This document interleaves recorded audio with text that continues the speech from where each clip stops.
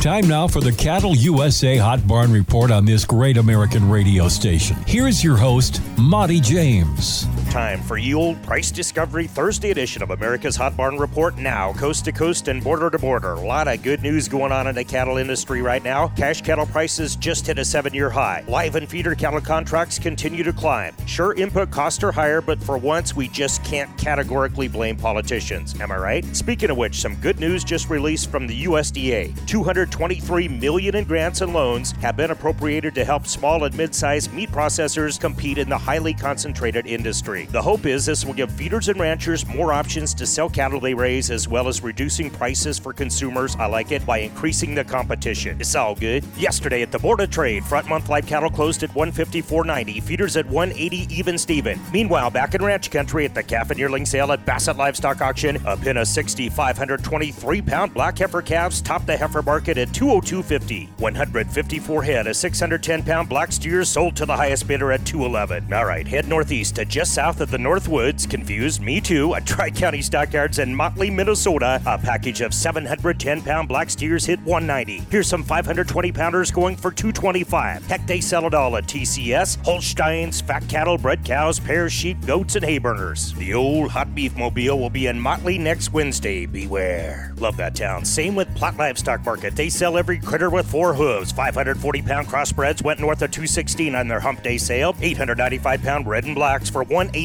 Stockman's Livestock, 3,500-pound red and blacks went as high as $220. Nothing posted yet for Torrington Livestock on their big sale yesterday. Get all the details with a nice video summary from owner Lex Madden on Hot Barn Report Facebook. Lex has the, John Wayne thing going. Check it out. We were in the seats at St. Ange in Pahasapa to witness 180 head of black and red yearlings hailing from Alzada, Montana, averaging $915, sell for $186.50. Me likey. 6,500 head on Friday at the St. Big calf and yearling shindig today at Mobridge Livestock. Gonna try to make that sale, but we're facing 40 to 50 mile per hour winds today in the Dakotas. Massive offering, then bred females on Friday in Motown. The family Valmer will be in action today at Presho Livestock Market with a big offering of calves and yearlings. Throw your shotgun in, cause it's pheasant season and Lyman County is some of the best rooster hunting in the world. Buy them up at cattleusa.com. Monty James for America's Hot Barn Report. Where's the beef? Okay, Monty James here, translating for tour guide Bernhard Steiner regarding our upcoming Egg and Christmas trip to Europe. Okay, Bernie says we're flying to the Alps, Czech Republic, and his native Austria, December 1st through the 11th. Egg destination, something about Christmas markets, cool. 4-star brothels, hotels. Wine tastings, beer halls, something about Wiener Schnitzel. Yeah, Wiener,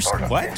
Space is limited under 3,500 euros. Wait, dollars. Space is limited. I said that, blah, blah, blah. Details at youragnetwork.com. Got that one.